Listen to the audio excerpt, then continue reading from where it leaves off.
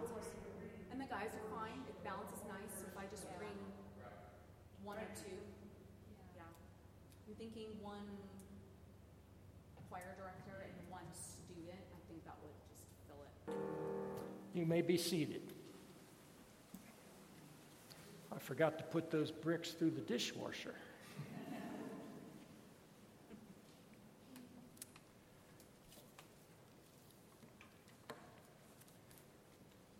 I told you in my weekly email to you on Friday that I was going to have to mention Archie Bunker and Edith. And so I put up this photo of the sitcom All in the Family with characters. If you are too young to have remembered that or seen reruns, this was a sitcom that ran from 1971 to 1976, and it won many awards, television awards and acting awards for these four characters particularly. The two main characters were Archie Bunker and Edith. I have a slide of them. Archie Bunker was played by Carol O'Connor, and Jean Stapleton was Edith, who Archie just called Edith. And it was a drama between two generations, actually. Their daughter was married, and she and her husband lived with them. His name was Michael Stivic, and their daughter was named Gloria Bunker Stivic, but Archie called Michael Meathead, and so he just called him Meat. I had a hard time looking up what his real name was, but the interesting thing about that show is that it was not just a show of entertainment. It won a lot of awards because it was a show that broke ground in television for bringing up subjects that television had not covered before. It brought up bigotry, racism, sexual revolution, many issues. You never knew which program was going to cover which subject, and it was very controversial. But a lot was happening in the 60s and 70s in America, in our culture. It was changing rapidly. It was a time of racial change, changes in our morals. Those 2 decades were remarkable. And those of us who lived before and after them remember a lot of the upheaval during those days. It seems like there's plenty to go around today, but things were changing dramatically back then. I think they've continued to evolve, but those changes that we are dealing with and struggling with today really began rapidly in the 60s and 70s, and that program really brought them to the fore, and it was very courageous of them to do that. Situated in a family that I gather was in Brooklyn or someplace like that, and was funny, and yet it wasn't funny at spots. Families have always had to struggle to survive and deal with the challenges of changes of all types in their lifetimes. So many types of changes, so many types of struggles. Not only the physical and health struggles, but the struggles in the economy, the struggles in politics, the struggles between nations, struggles in crime, so many types of things that families have to struggle with. So does the family of Christ. The question is, does the family of Christ provide a model for all of our individual families? Or do our individual families and the brokenness we experience in our individual lives and families shape the condition of the family of Christ? Are we receiving all of our cues from a broken world, or are we trying to be what Jesus called us to be, salt and light in the world, beginning with the families within our church family? Which is influencing which? Our text this morning is one snapshot in a struggle in the early life of the family of Christ. It is an obscure paragraph that you might just zip by, but it is a wonderful example for us to see how to read the Scripture and put it together to see the dynamic stories that are going on all through God's story of redemption. So here's our text this morning from Acts 15, verse 36 through 41. Let us listen to God's word for us this morning. After some days, Paul said to Barnabas, "Come, let us return and visit the believers in every city where we proclaim the word of the Lord, and see how they are doing." Barnabas wanted to take with them John called Mark, but Paul decided not to take with them one who had deserted them in Pamphylia and had not accompanied them in the work. The disagreement became so sharp that they parted company. Barnabas took Mark with him and sailed away to Cyprus. But Paul chose Silas and set out. The believers commending him to the grace of the Lord, he went through Syria and Cilicia, strengthening the churches. This is the word of the Lord. Thanks be to God for his word. And let us pray for God's discernment, God to help us with discernment. Lord, we do ask that you help us to hear your words and take the time to read them carefully and take the time to look around at other places in your word that provide light on this particular portion of your word.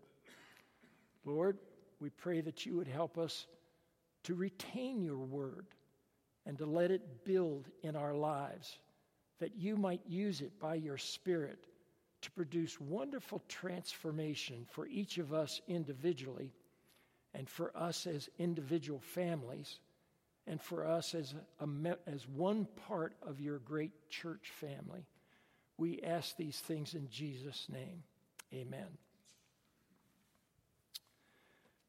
On the surface, this little paragraph seems insignificant. When we see what is behind this little paragraph, whose names these are, then we wonder how it could be a model for the church today. This little paragraph hardly seems to be an important word for helping us to live like the family of Christ. If anything, this paragraph appears to be the opposite. It is instead an example of disagreement and separation between brothers.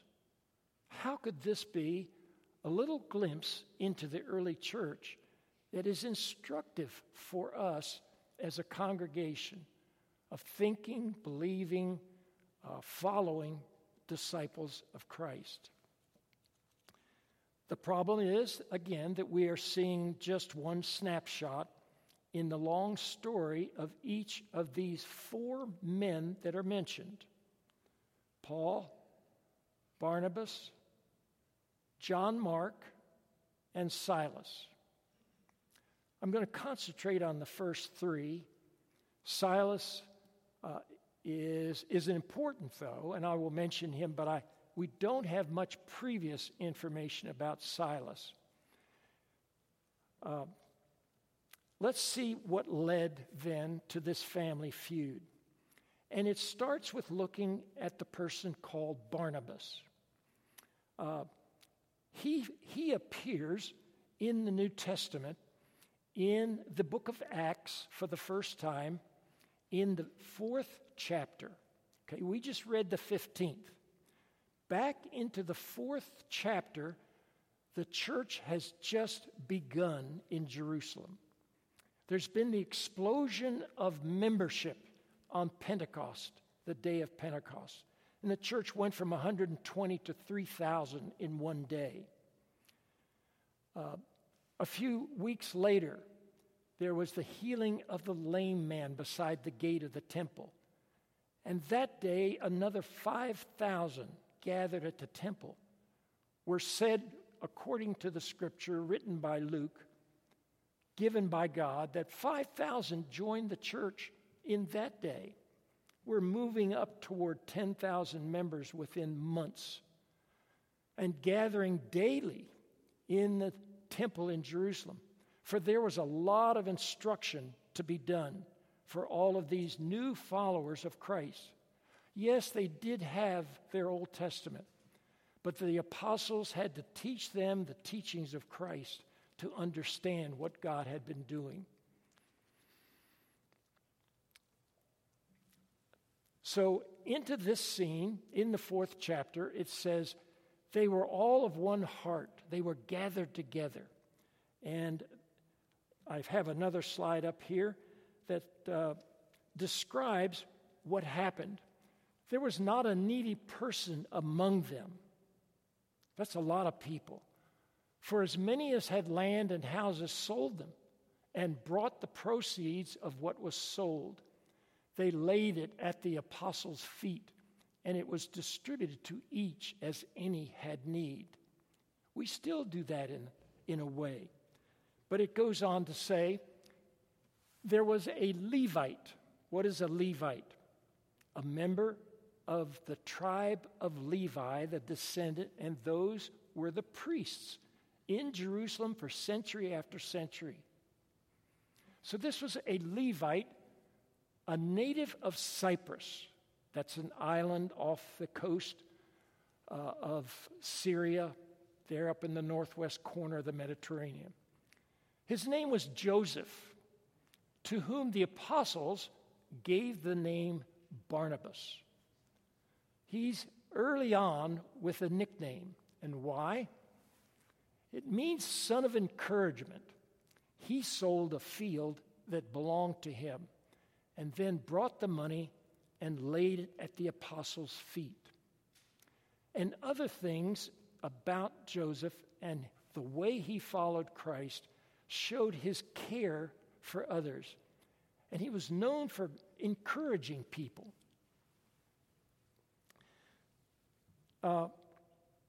People who were down and out were picked up by Barnabas. We will see why as we see him pop up at key points in Acts and in the growth of the church, for Barnabas appears again and again. He appears next in chapter 9. So from chapter 4 on up to chapter 9.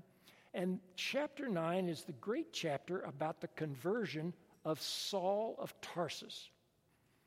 Saul of Tarsus was a rabbinical student, a Jew by birth, a Pharisee of Pharisees, a very ardent, devoted Jew to the law of Moses. He was very critical of other people and was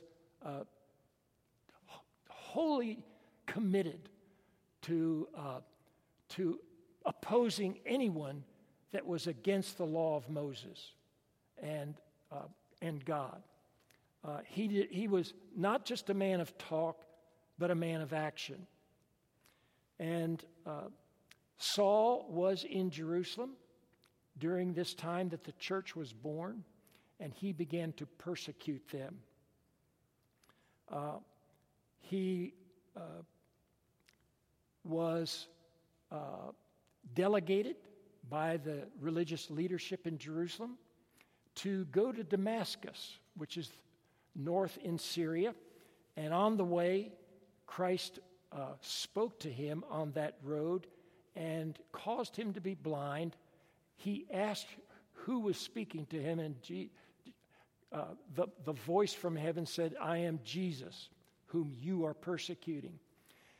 And that was such a radical realization for Paul that he had a radical turn of his life.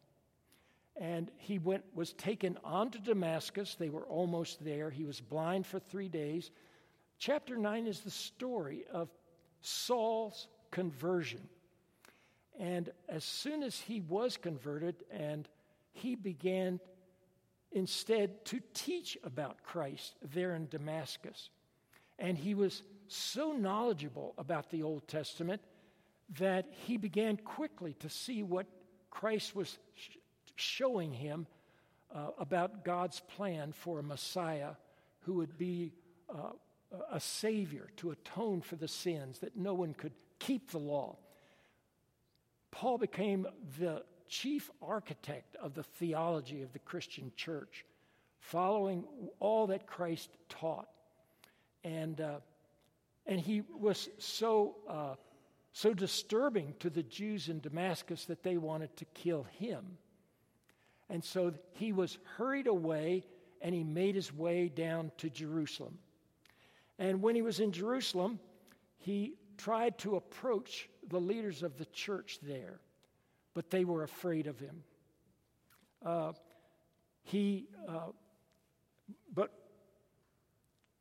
the one that went to him was Barnabas. And Barnabas took him to see the leaders of the church. Let's go to the next slide. Let me give you a little context here as to where we are. Jerusalem is down here. I'm going to have to hold my hand steady here. Right here. And Tarsus is up here. And Damascus is here. So Saul came down to Jerusalem, and that is where he was trying to be welcomed into the church. And it took Barnabas to go to him. Go to the next slide. And it says, when he had come to Jerusalem, Saul, he attempted to join the disciples, and they were all afraid of him, for they did not believe that he was a disciple. But Barnabas took him and brought him to the apostles and described for them how on the road he had seen the Lord who had spoken to him, and how in Damascus he had spoken boldly in the name of Jesus.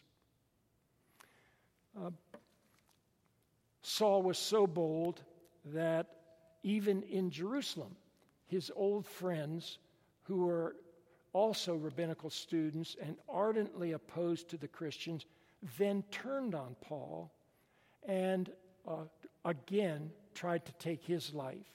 So Paul was then sent back up to Tarsus, up above Syria, and life proceeded on from there.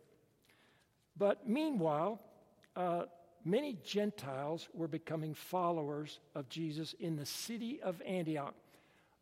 Can you go back to that slide of the map? I want to show again where we are. So Paul was back up here around here in Tarsus, and Antioch is right here. Antioch was the third largest city in the Roman Empire. You don't know of it, but we weren't living back then. But that is what historians tell us. And it is in Antioch that Gentiles really first began to flock to the gospel. And the church in Antioch was predominantly Gentiles. The disciples and the apostles down in Jerusalem heard of this, and so they sent Barnabas up to Antioch to minister to them. And as soon as he gets there and sees the situation, how much teaching they need, he leaves Antioch and goes north to Tarsus and picks up Saul and says, "You've got to come to Antioch and help me lead these hundreds of people, Gentiles, who know very little."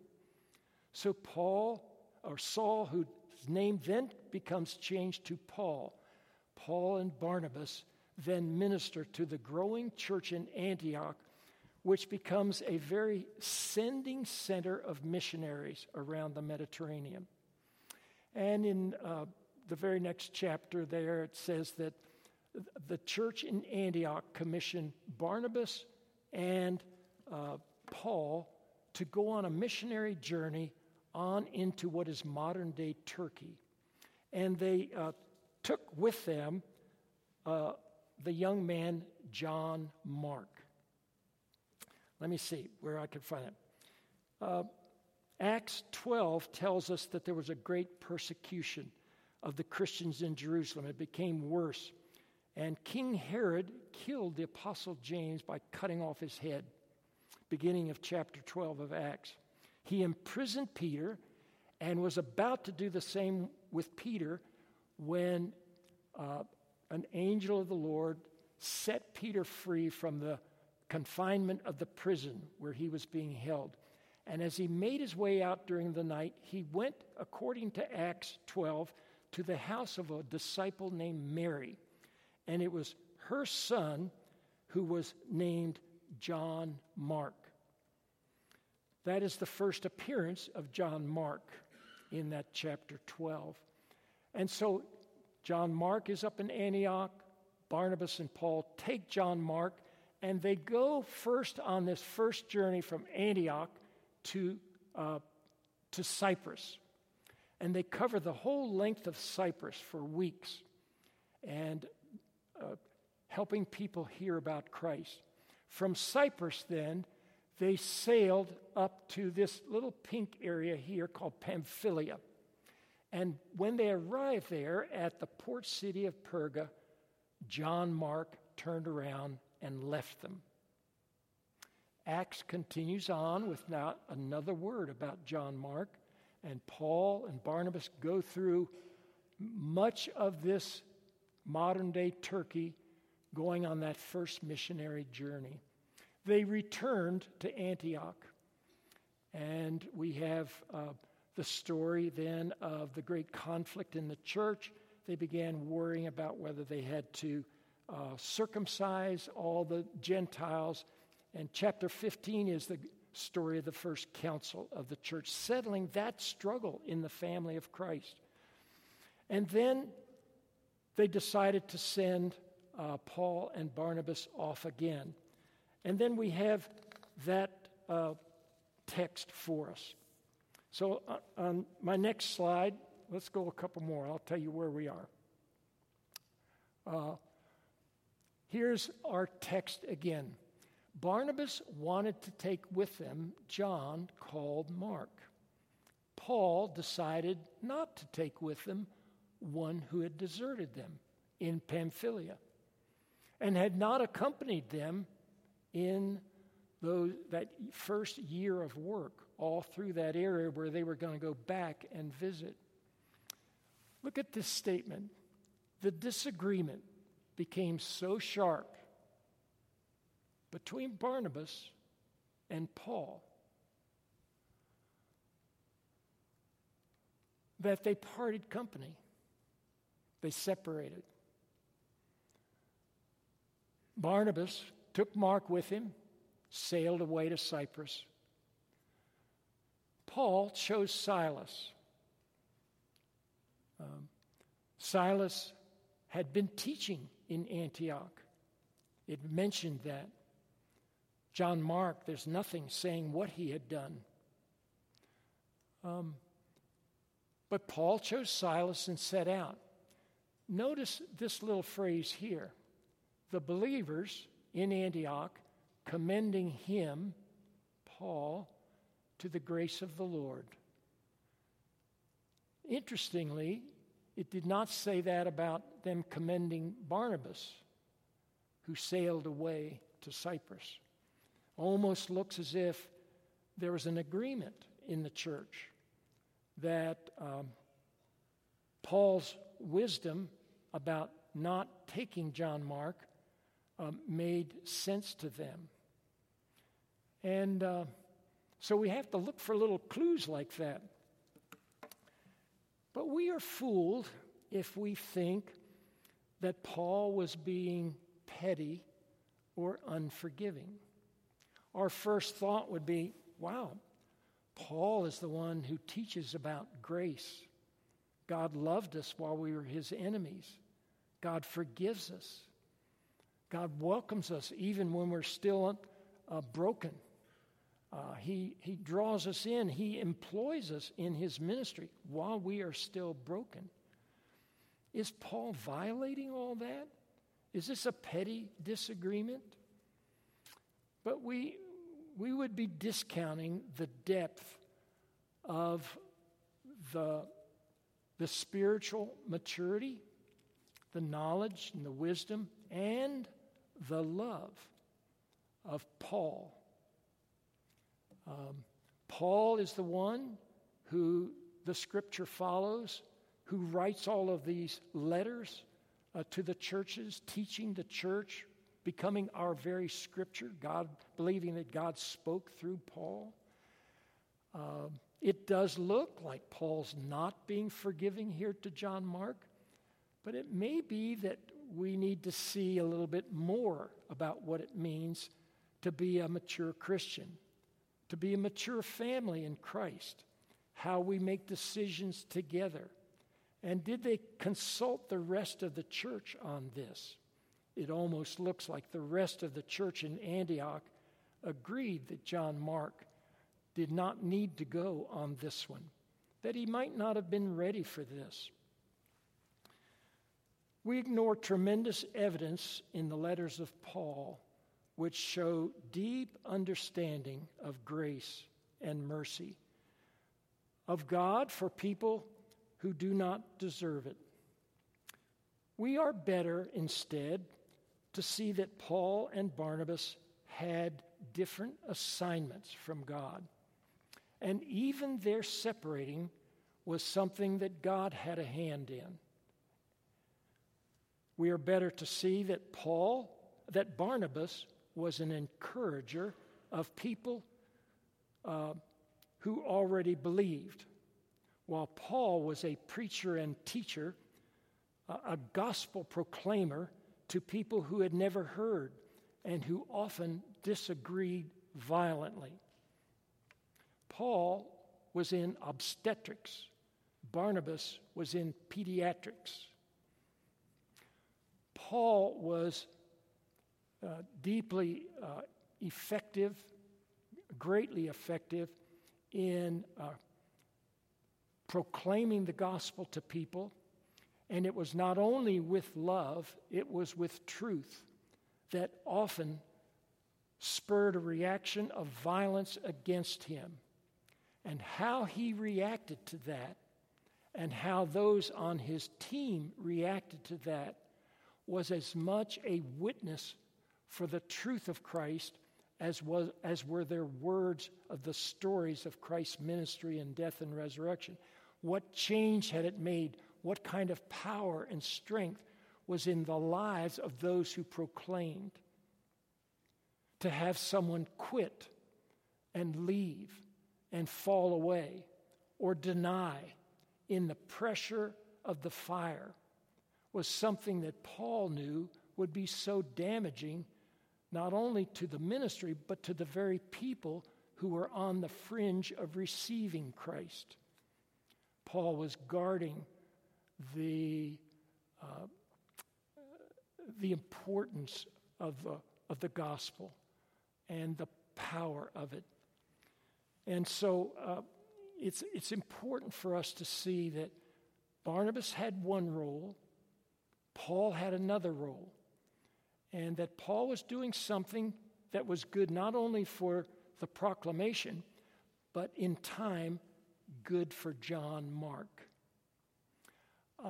We also need to remember that when the Spirit of Christ comes in us, the Spirit of Christ, the Holy Spirit, produces fruit in our lives, evidences of change, evidence of strength and power where there was weakness and brokenness.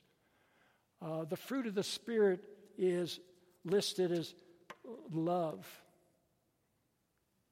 And if we stop there, we think that we just accept everyone as they are and leave them as they are and employ them in anything as they are.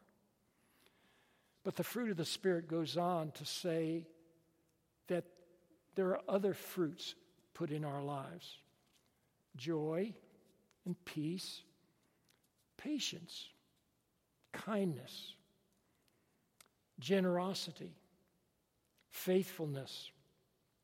John Mark was lacking in some of those during that first experience. And to Paul's appraisal, there had not been enough evidence since then for him to take him on this new journey. Fruit of the Spirit is gentleness, not violence. It is self-control and not out of control. The fruit of the Spirit is acceptance, but it's also transformation. It is grace, but it's also growth. And Paul knew that very well. Not only did he welcome people, whoever they were, whatever their condition was, as Jesus did, but he led them on into maturity, as his Lord Christ did, all through the 4 counts of the gospel. This little incident turns out to be very instructive for us in the church. We should know that with the encouragement of Barnabas, his nephew John Mark is later found to be with Paul in Colossians. Paul writes to the church in Colossae, and he says that John Mark is with him as he is in prison writing to the people in Colossae. So you never get all this story just put into one paragraph, but the more you know the Scripture, the more you can pull the pieces together and see the threads of different people's stories and the changes, and have the depth and wisdom we all need to be a family in Christ, and it should be a model for each of our families. We must be like the first of our brothers and sisters who walked in the Spirit and were trustworthy to follow as the Spirit of Christ led them. So we must grow our individual families in that kind of love. Love that is soft, but love that is strong. Love that is forgiving, but love that is expecting. Love that sees transformation, instructs as well as accepts.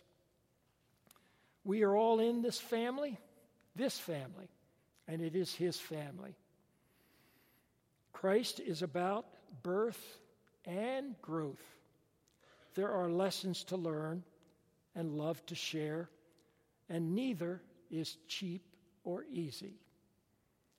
We are not building a house of straw or a house of sticks. We are to build a house of bricks.